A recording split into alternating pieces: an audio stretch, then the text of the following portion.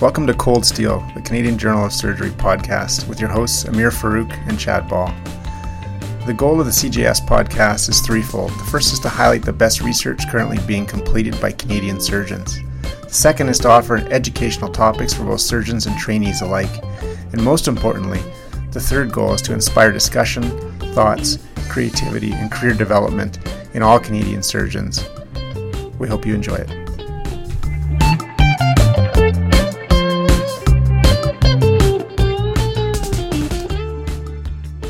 Dr. Keith Lillamo is the Chief of the Department of Surgery at Massachusetts General Hospital in Boston and the Editor-in-Chief of Annals of Surgery. We spoke with him about equity in surgery, bile duct injuries, and the challenges of being in charge of the Annals of Surgery, as well as leadership in general. Check out the show notes below for links to all the papers that we discuss, including the Consensus Conference guidelines on bile duct injuries. I think we all, probably North America and the world, know exactly who you are, of course, but I was wondering for any listeners who may not know you closely, if you could sort of give us a sense of your training and career path and tell us how you ended up where you are now. Okay. Well, first of all, thanks for the opportunity to be part of this. I'm excited and look forward to you having some challenging questions and some good discussion. So I guess I'll start with the very beginning. I'm a farm kid from South Dakota. I actually went to college at the University of South Dakota and did my first 2 years of medical school there. I then transferred to Johns Hopkins in Baltimore, which obviously was quite a culture shock for my last 2 years of medical school, but we seemed to like it, and so I stayed there for the next 29 years. I did my general surgery training at Hopkins. I joined the faculty there and stayed there until 2003. I finished my training in the days before there weren't a lot of fellowships, so I consider myself a general surgeon. But over the course of time, my practices sort of migrated to mainly pancreas and biliary, not much hepatic surgery. I don't do any colorectal anymore, and other than bread and butter general surgery, hernias and lap choles, I guess pancreas has become my niche just because of just the way referral patterns developed both at Hopkins and then later at Indiana and now here in Boston. I left Hopkins in 2003. I was at the Indiana University from 2003 till 2011. That's where I obviously had the pleasure of working with you, Chad, as our fellow a few years before I left. And then in 2011, moved here to Boston and to the Mass General Hospital. And everything was going great until about 2.5-3 months ago. And now we're facing what for most of us is the biggest challenge of any kind we've ever seen: medical, society, economic. It's an interesting time. It's scary, but I'm confident our technologies will catch up with this disease, and the day will come soon where we'll be back to some normalcy, but it may be a new normal. You're such an international leader, and I would even say icon for sure. Like you said, with regard to pancreas surgery, with regard to bile duct injuries, and probably now COVID as well. But maybe avoiding those topics, at least for the start here.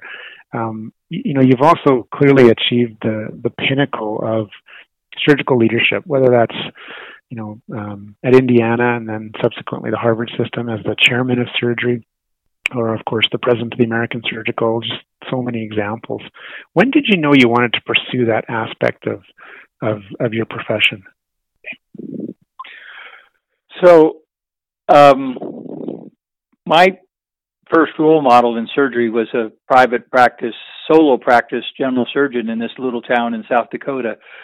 And, I came to Johns Hopkins, having never been around surgical residents or been in an academic medical center. And so it was it was what I grew up with, was at Hopkins. And I have to say, you you emulate those who are your role models. And I was very fortunate at Hopkins to have lots of great role models, but probably the number one person that was John Cameron.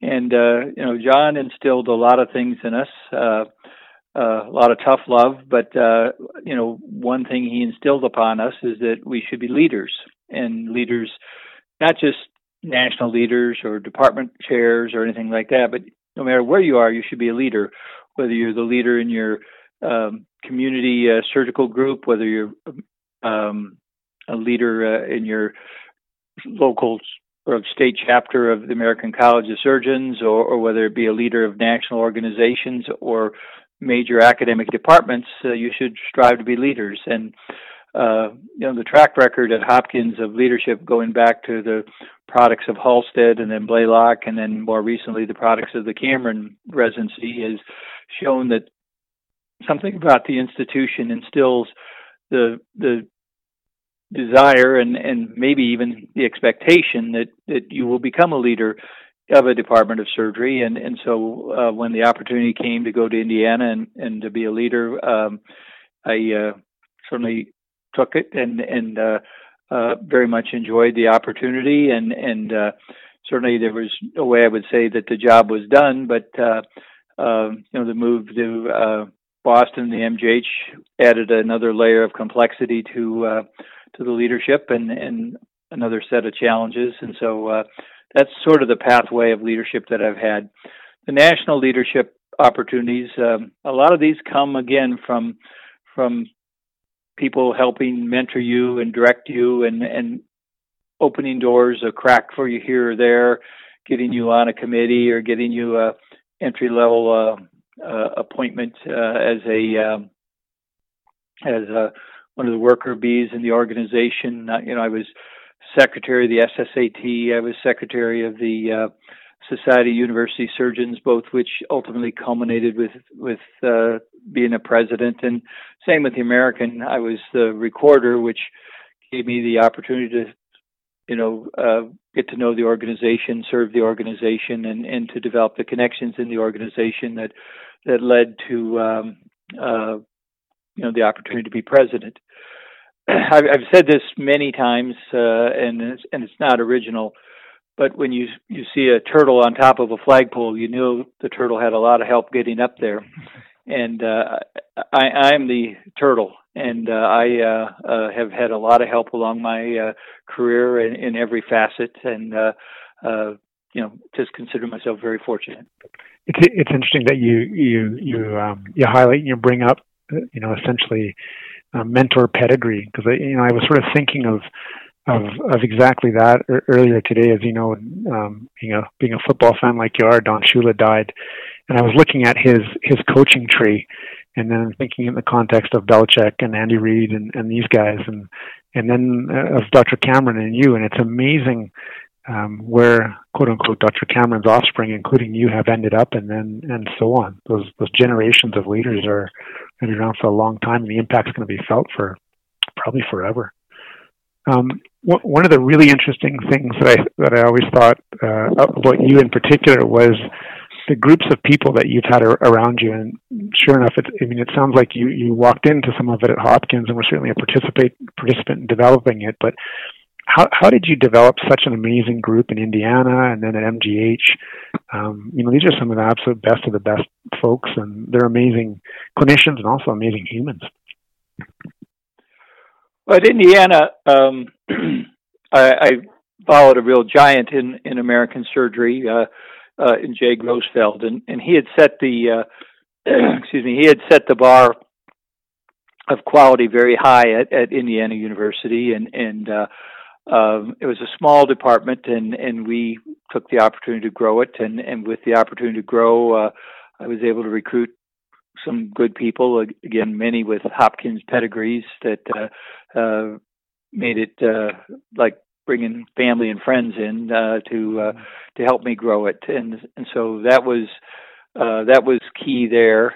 And then I think coming to the MGH again, the place was a tremendous program. It was tremendous faculty, tremendous residents, but it gave me a chance to institute a perhaps more of a cultural change than any major transition in any other aspect. And it was good timing because, if you look at the culture of where everything was in America and in surgery and things like the Me Too movement and things like that have come along in the last 5 years, I think your traditional surgical departments would be really struggling now if they hadn't made cultural changes. And I think that changing the culture has allowed us to recruit, great residents.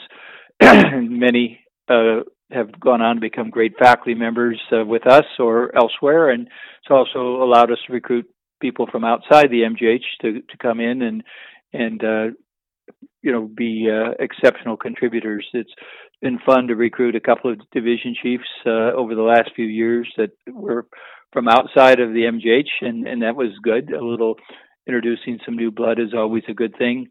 And again, for junior faculty too, we've got a pipeline of some great junior faculty that have come from other institutions to again help us round out our culture.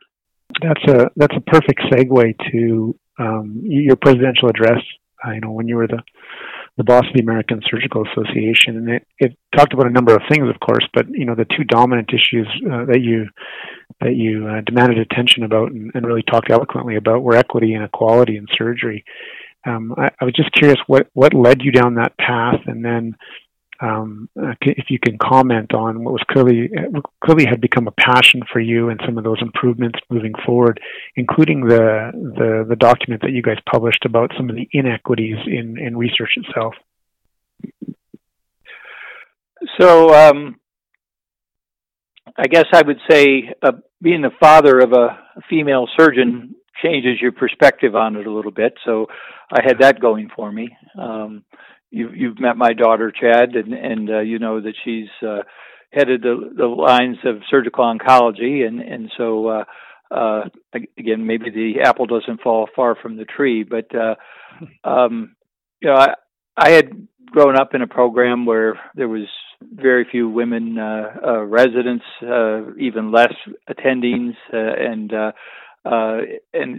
had seen as the shift in medical students becoming at least 50%, if not greater percentage women, that surgery was going to shoot themselves badly in the foot if we didn't find a way to make our life more attractive to people of all genders, all persuasions, all ethnic backgrounds, and I just thought it was time that someone spoke up about some of the things that had been viewed as inequalities. And the American Surgical, as great an organization it was very slow to make the transition. When I gave my presidential address, there'd only been one woman president. The percentage of women in the organization was in single digits.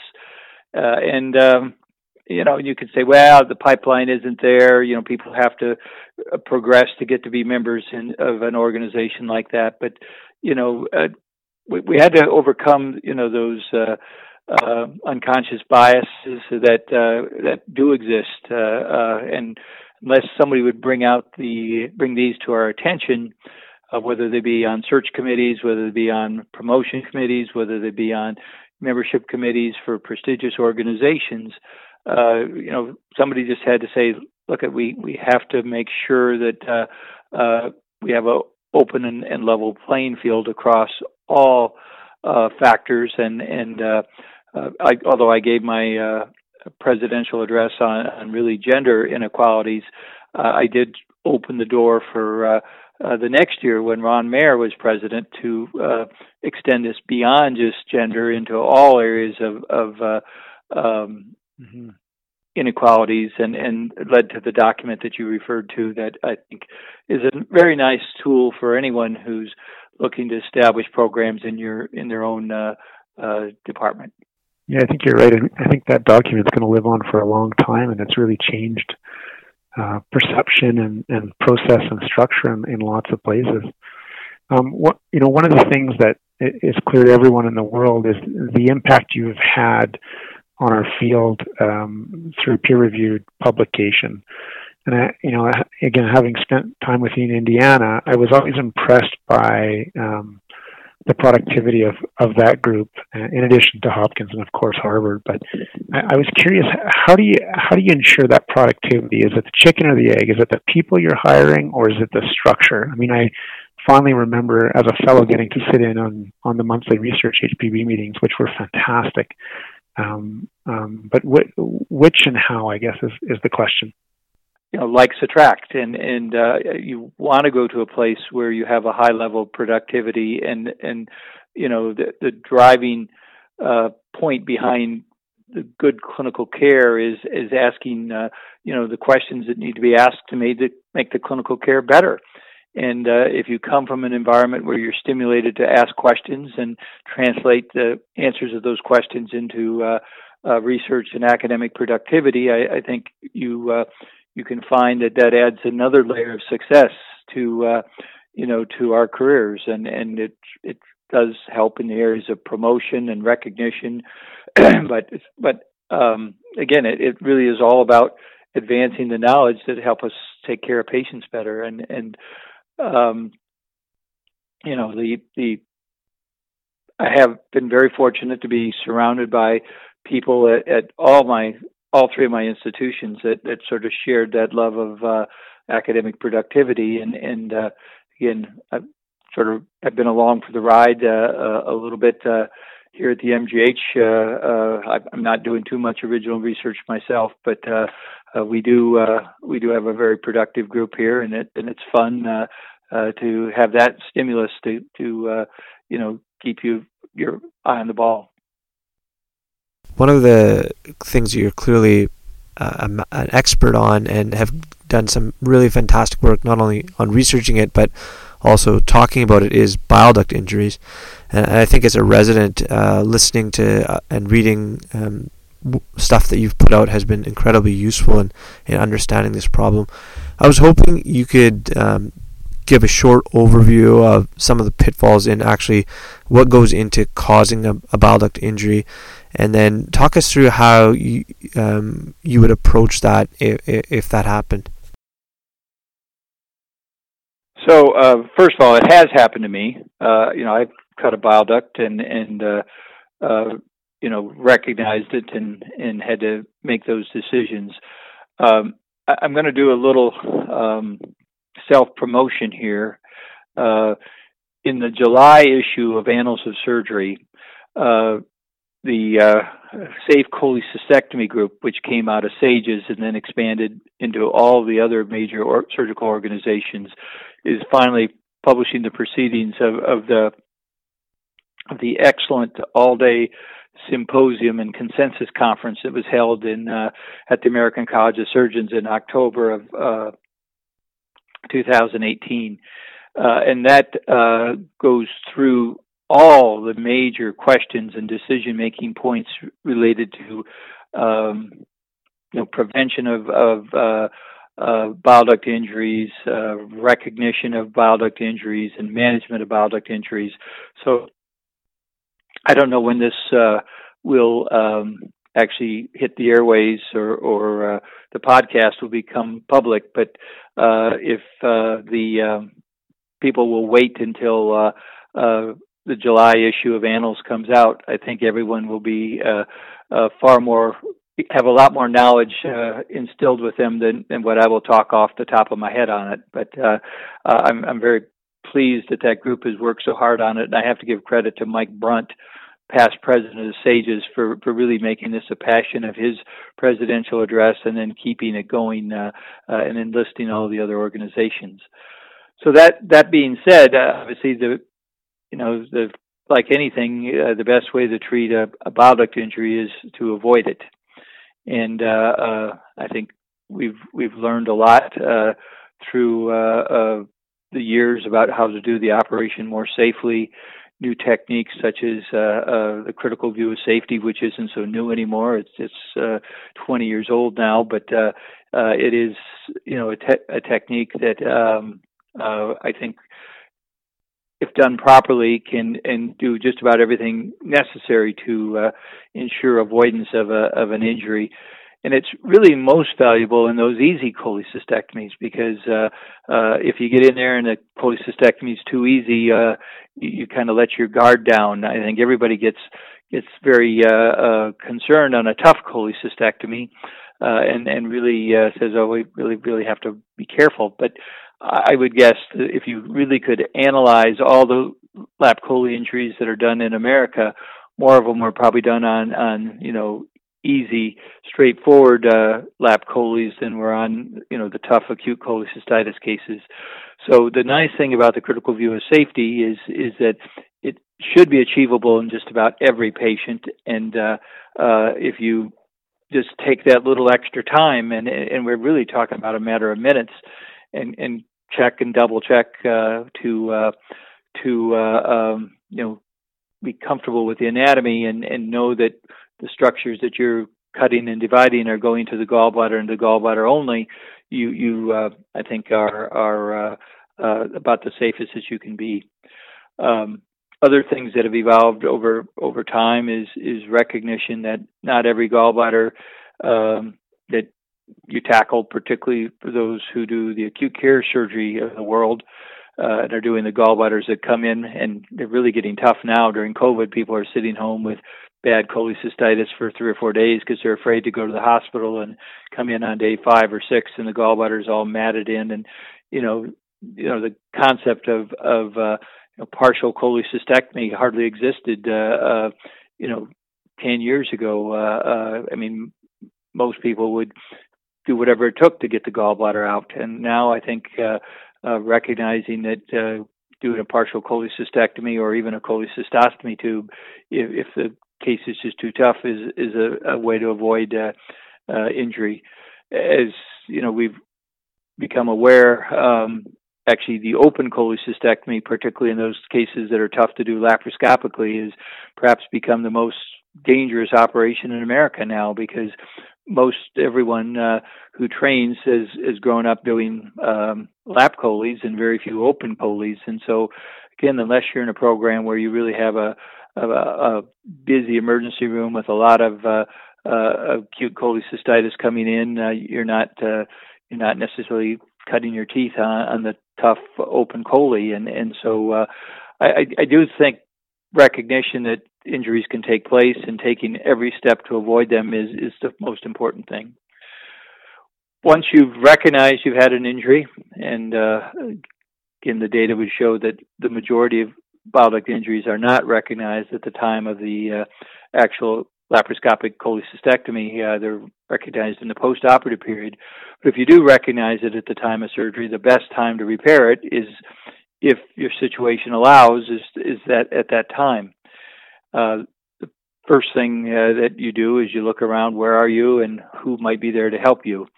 And if you're in a situation where you're in an ambulatory surgical center and the patient was going to go home and you don't have all the big retractors and the instrumentation to do a reconstruction, you shouldn't be trying it. Whereas if you're in an academic medical center or even a community hospital and there's a more experienced surgeon, particularly someone who's had surgical oncology or HBB or transplant training, always get help. You can't let your ego stand in the way of doing what's best for the patient. And if doing what's best for the patient involves asking a senior surgeon to come in and help you do the case or help you recognize the nature of the injury or just offer advice, I think is the first thing that can be done. Then finally, if when you do go about the repair, is follow good concepts of surgical technique. Debride damaged tissues, avoid tension on your anastomosis, which in most cases for bile duct injuries involves not trying to bring the two ends of the bile duct back together as a end-to-end anastomosis, but to bring a Roux-en-Y limb up there, which is a tension-free anastomosis with healthy tissue, which I think is important. Follow good surgical principles, external drainage in case there's a leak, and again, my personal bias, again, going back to the days of Hopkins training, was, if there's a way to put a stent across the anastomosis for that immediate postoperative period to control the bowel leak, that's not a bad thing to do. I don't think a stent is required, but it's certainly a safety net. It's sort of the belt and suspenders that one can use to make sure that if you do have a leak, that it's a controlled leak and doesn't lead to worsening consequences after your repair. So again, recognition, get help, make the proper decision as to, is this the time and place, and am I the surgeon to fix it? And if all those things check the box that you can do the repair, is, again, follow good surgical principles. Since most injuries are recognized in the postoperative period, the decision-making of the surgeon when they identify, whether it's in the emergency room or after the patient's been readmitted, that they have a bile duct injury, again, to look around and say, is this the institution where we can provide the best of multidisciplinary care? Do I have the interventional radiology backup? Do I have the endoscopy backup? Do I have my own surgical skills to allow me to do that? And if not, maybe the best assessment is to to transfer the patient to a center where they do have all of the teams to be able to take care of the patient and provide the the kind of care that ensures good results.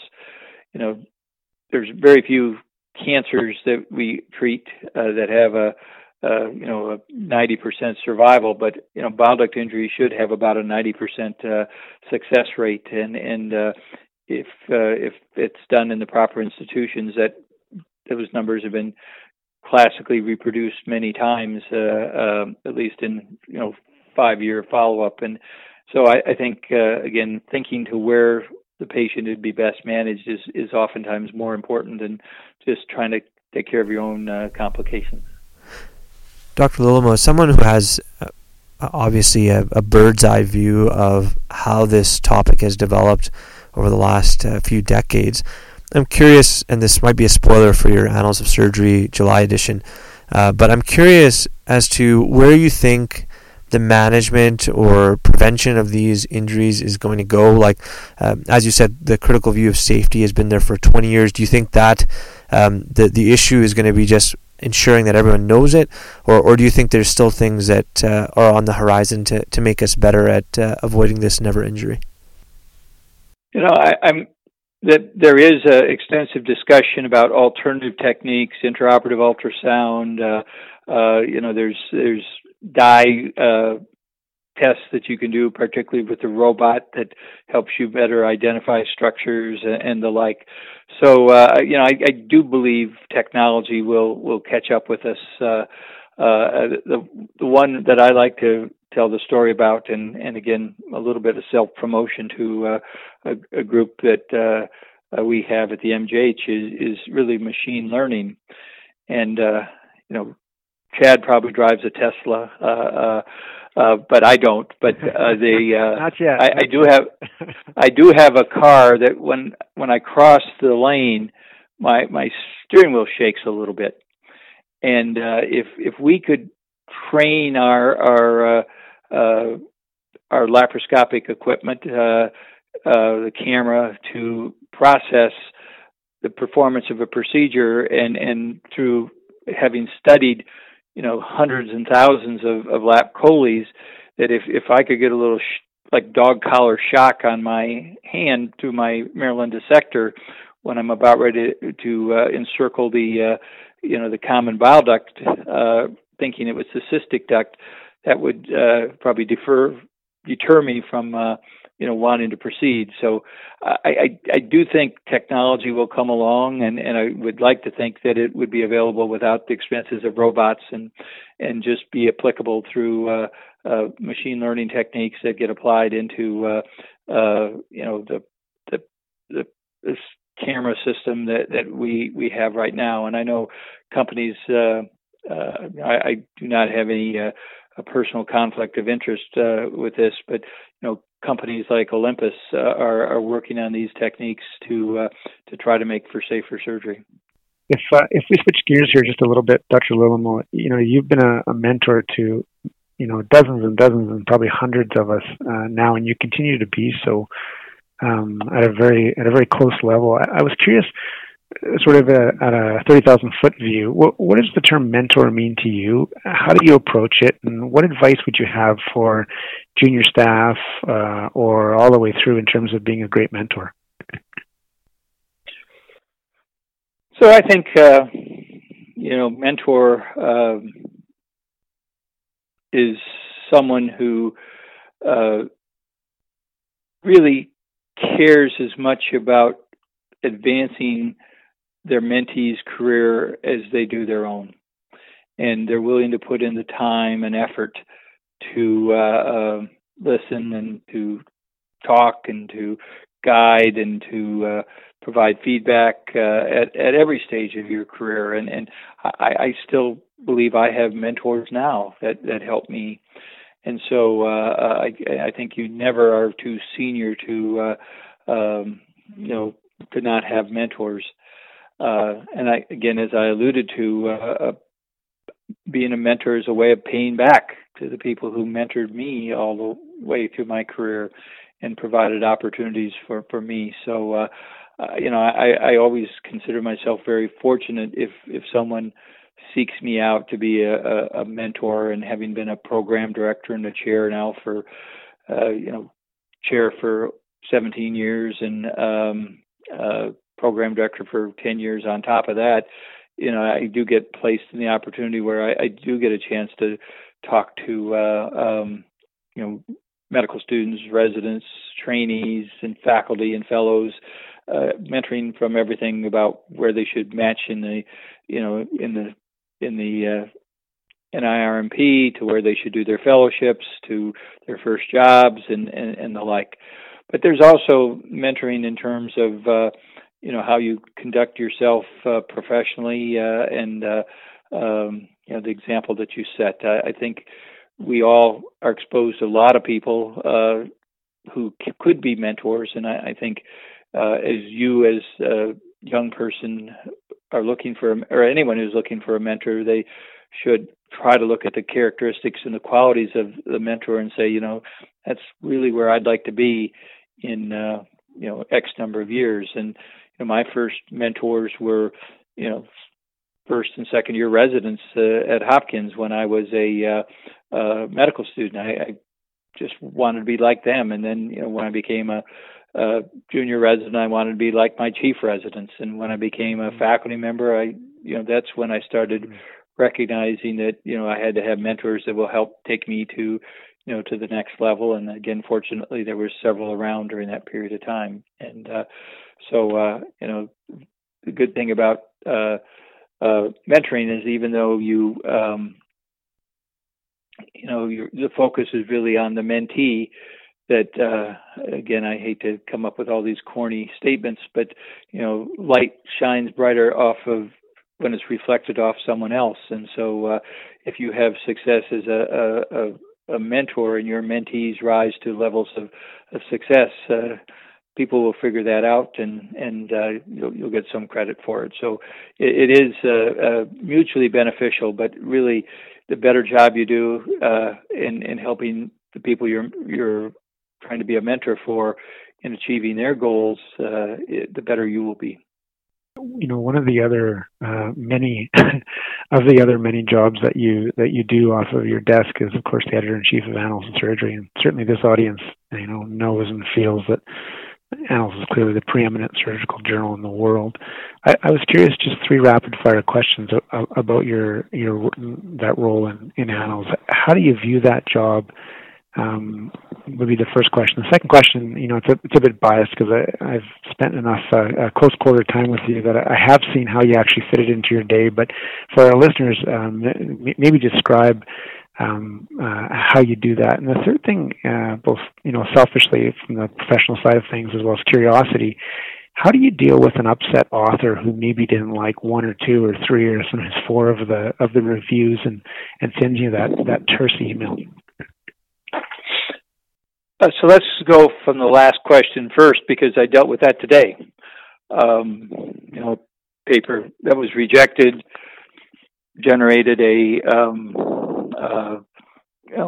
polite email pointing out why they disagreed with the decision. And so the first thing I do is I listen to them and I look at what the reviews said and what their response is, and then I, in the case today, it was a paper that we had 3 reviews on, and one review was high accept, one review was flat out reject, and one was sort of intermediate. So it wasn't as if this was a slam dunk either direction. And I said, but I sent an email in response to the email that I'd received saying, I'll rescind your decision, and I will send it out to someone who has not seen it before. Let them take a look at it and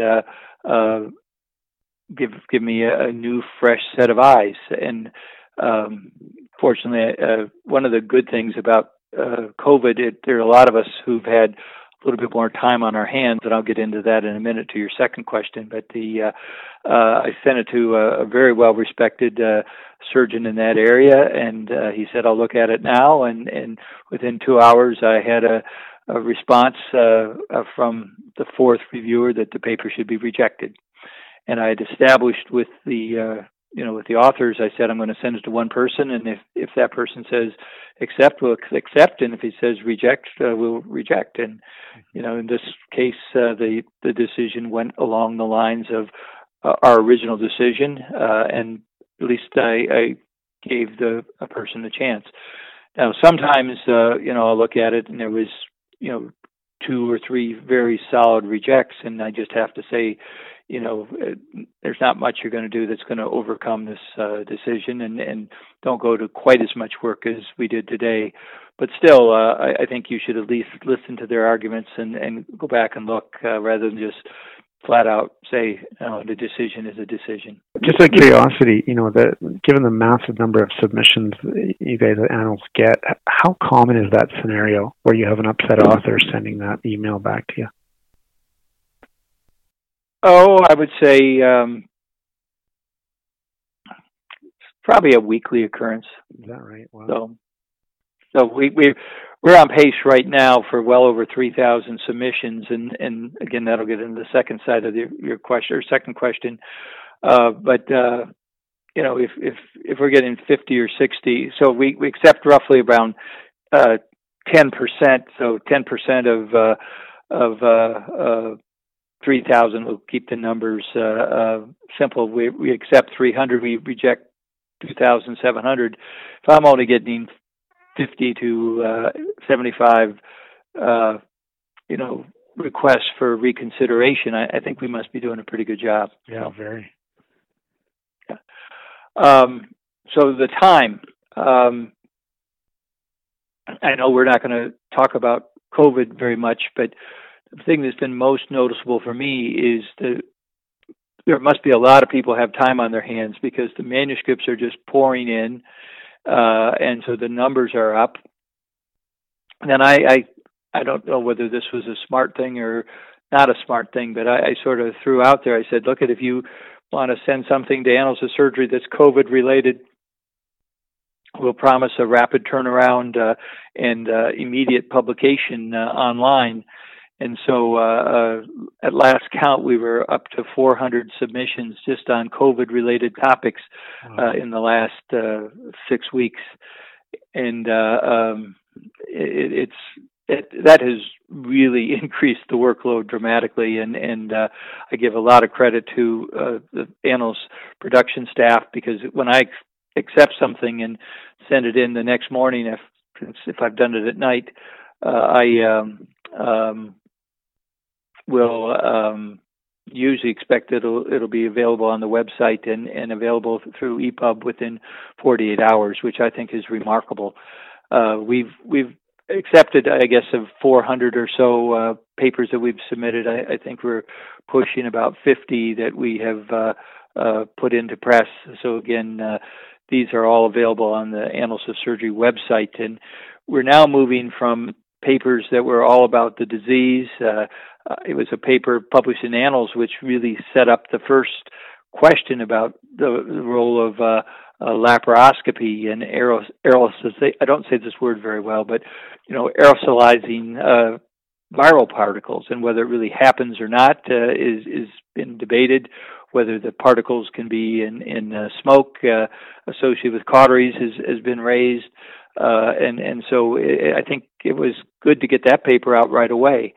We've looked at a lot of papers. One of the ones we published was from the University of Pennsylvania on how to safely do a tracheostomy in these patients who, when you're cutting into their airway, you could get a blast of viral particles. So how to go about that? So the first few weeks were all about treating the disease and how to strategize and shut down your programs, do safe surgery, and safe decision making. And so those we've sort of run out of topics there. There's still a few that come through, but in general, most of what we're looking for now is how do we deal with the next phase? What are the steps for ramping up? How do we deal with education now? There's, I just got a memo. Harvard is not going to allow visiting students to come rotate at the MGH this year or any of our hospitals. How do we appeal to that group, which is oftentimes a strong opportunity for us to get to know the candidates who have an interest with us and have them audition with us, and for us a chance to impress them.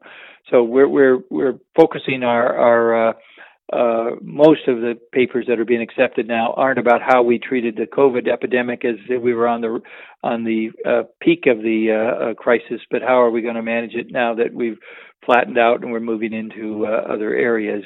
Although there is now an opportunity for people to report their actual results, and at first there was case reports of this or case report of that, or guidelines, or how I do it, or how we're doing this or that. I think there will start to be accumulating data on what happened to the transplant community. What are the true risks of transplantation in the COVID era? Should we be turning down organs and not bringing in patients who are well to get transplants? So I do think there are some results that are going to be reported beyond just we treated 12 patients who had COVID and this is how many died. I think there will be information that's gained and perhaps registries that are accumulated.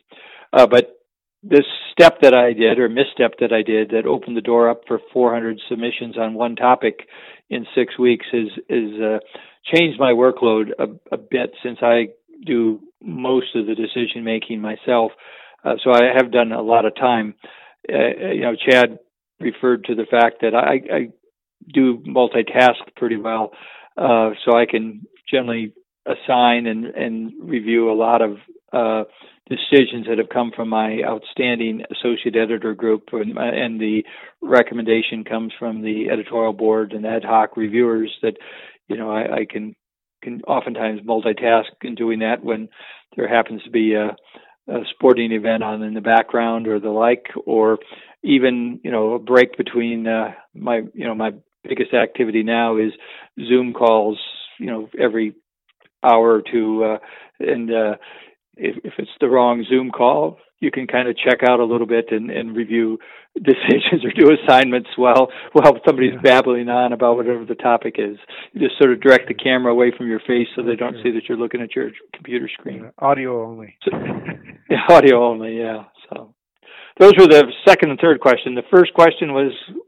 Yeah, I was just curious, sort of your overview of how you view that job, because I think certainly the majority of us in the rest of the world look at it as a really, really important and obviously prestigious job.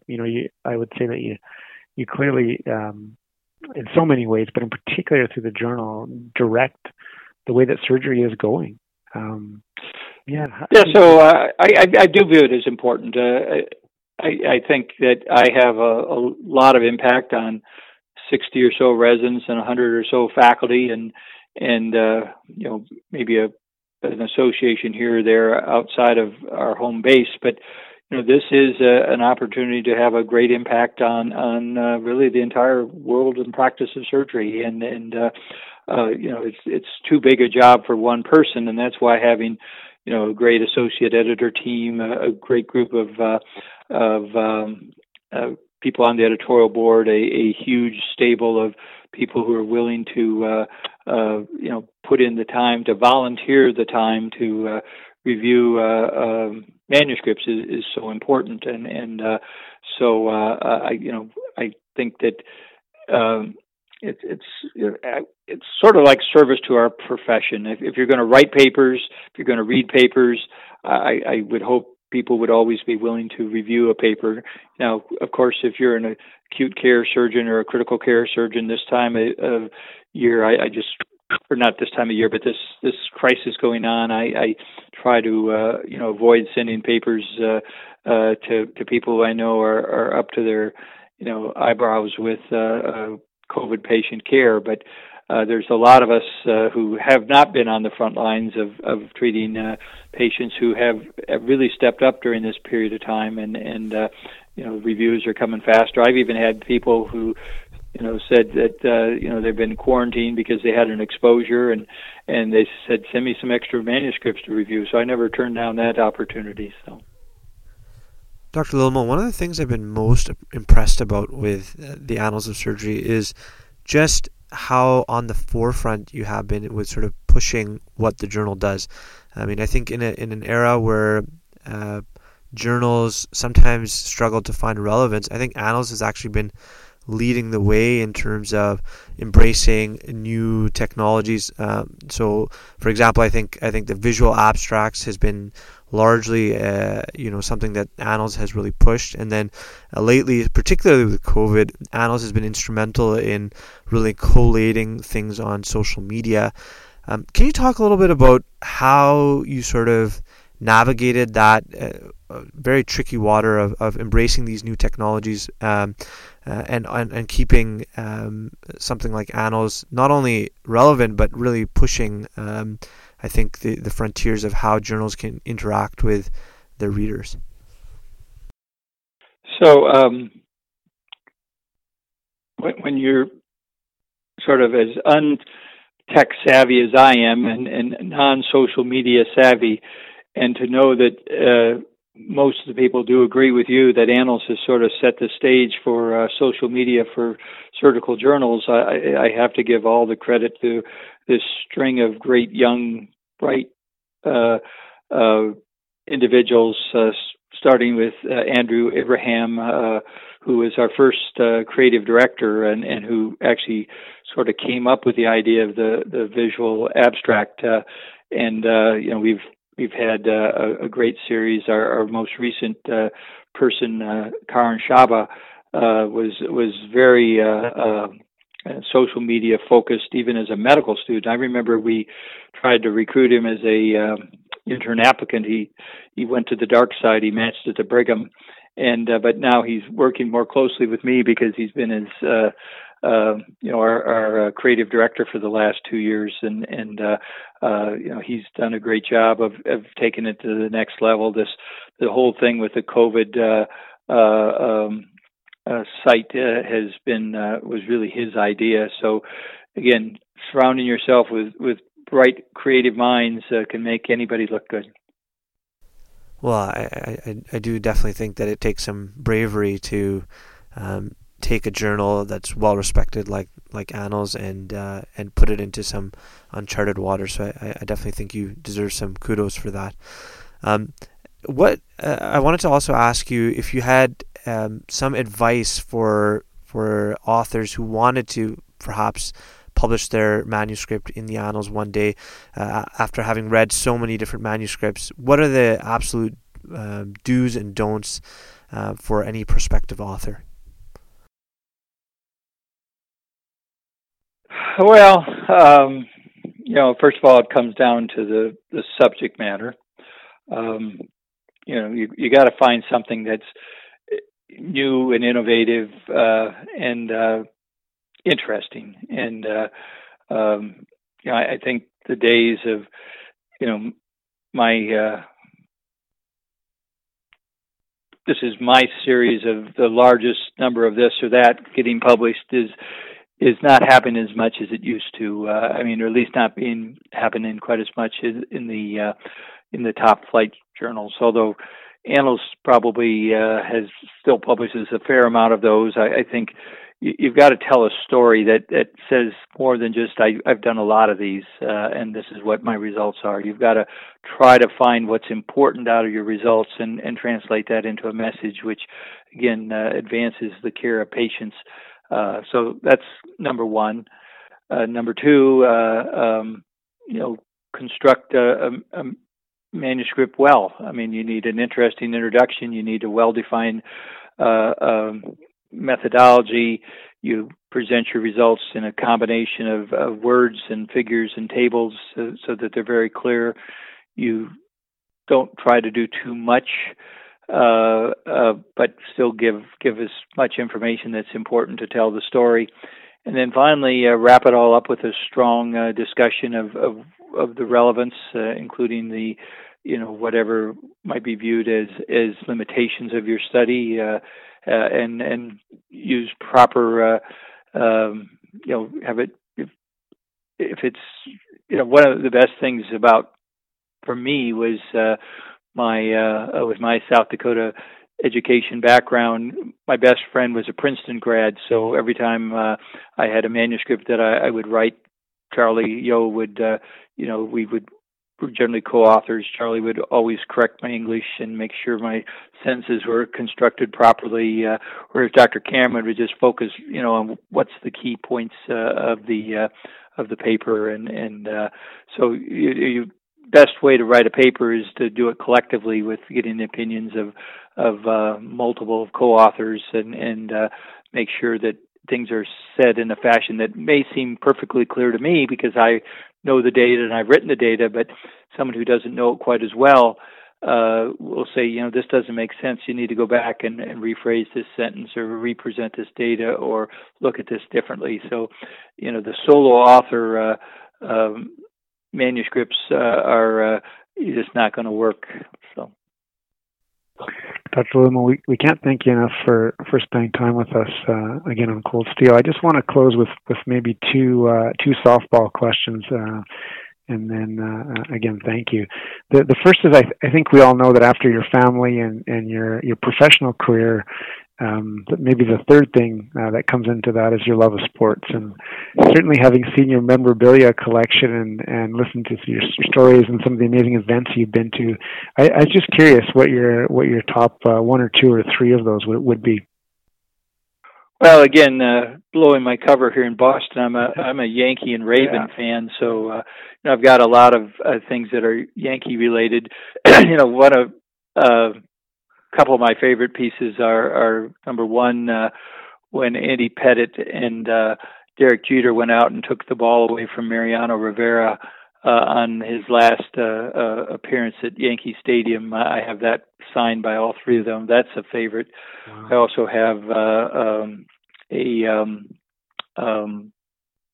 a picture of Ray Lewis, his last home game at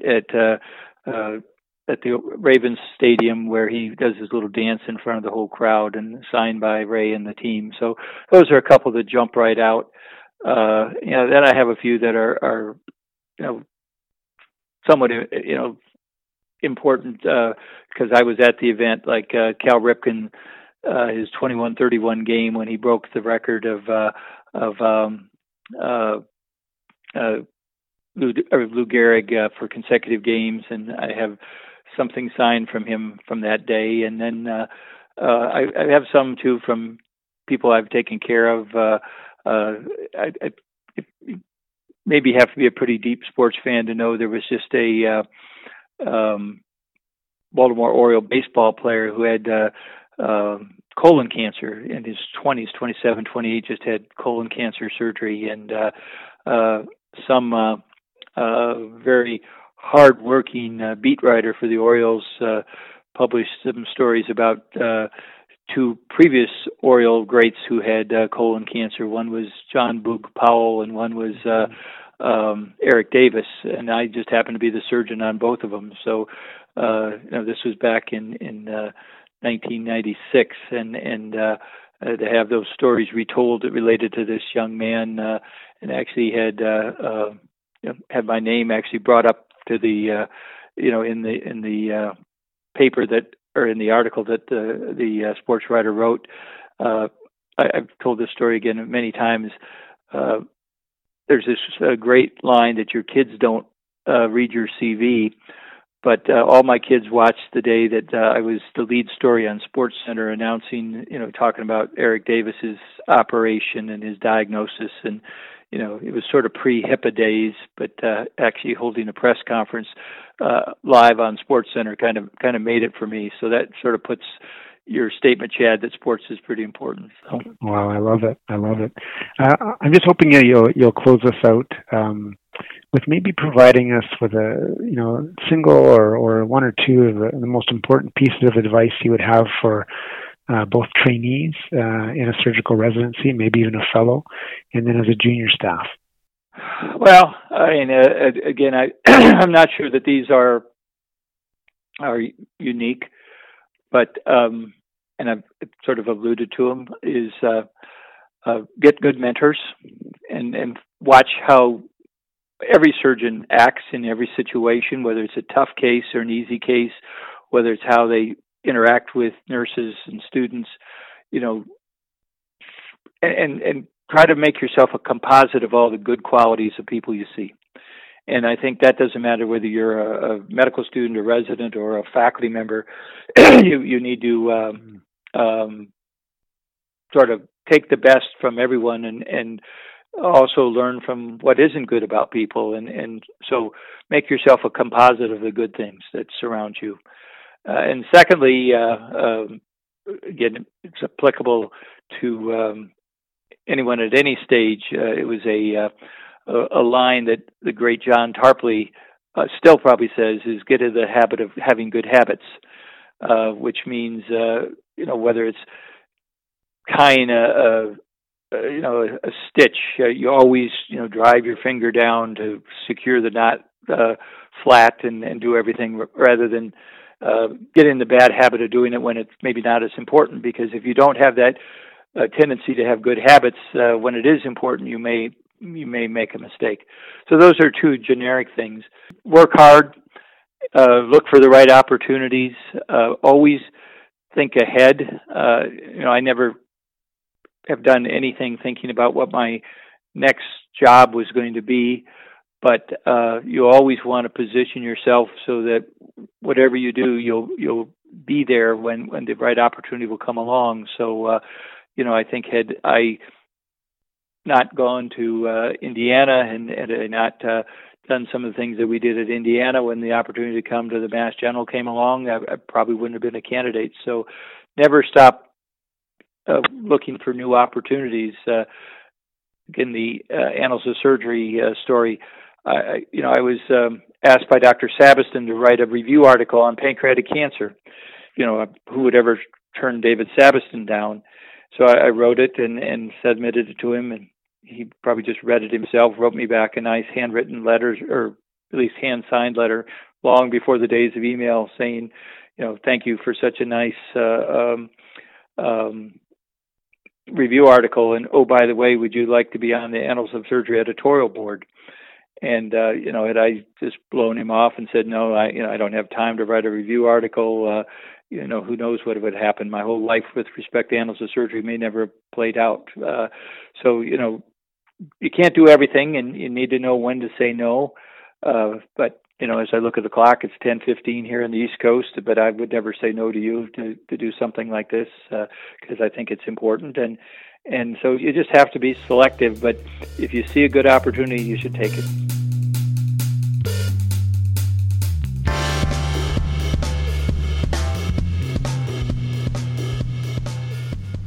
You've been listening to Cold Steel, the official podcast of the Canadian Journal of Surgery. If you've liked what you've been listening to, please leave us a review on iTunes.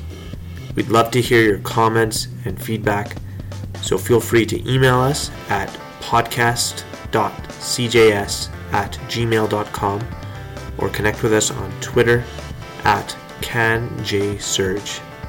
Thanks again.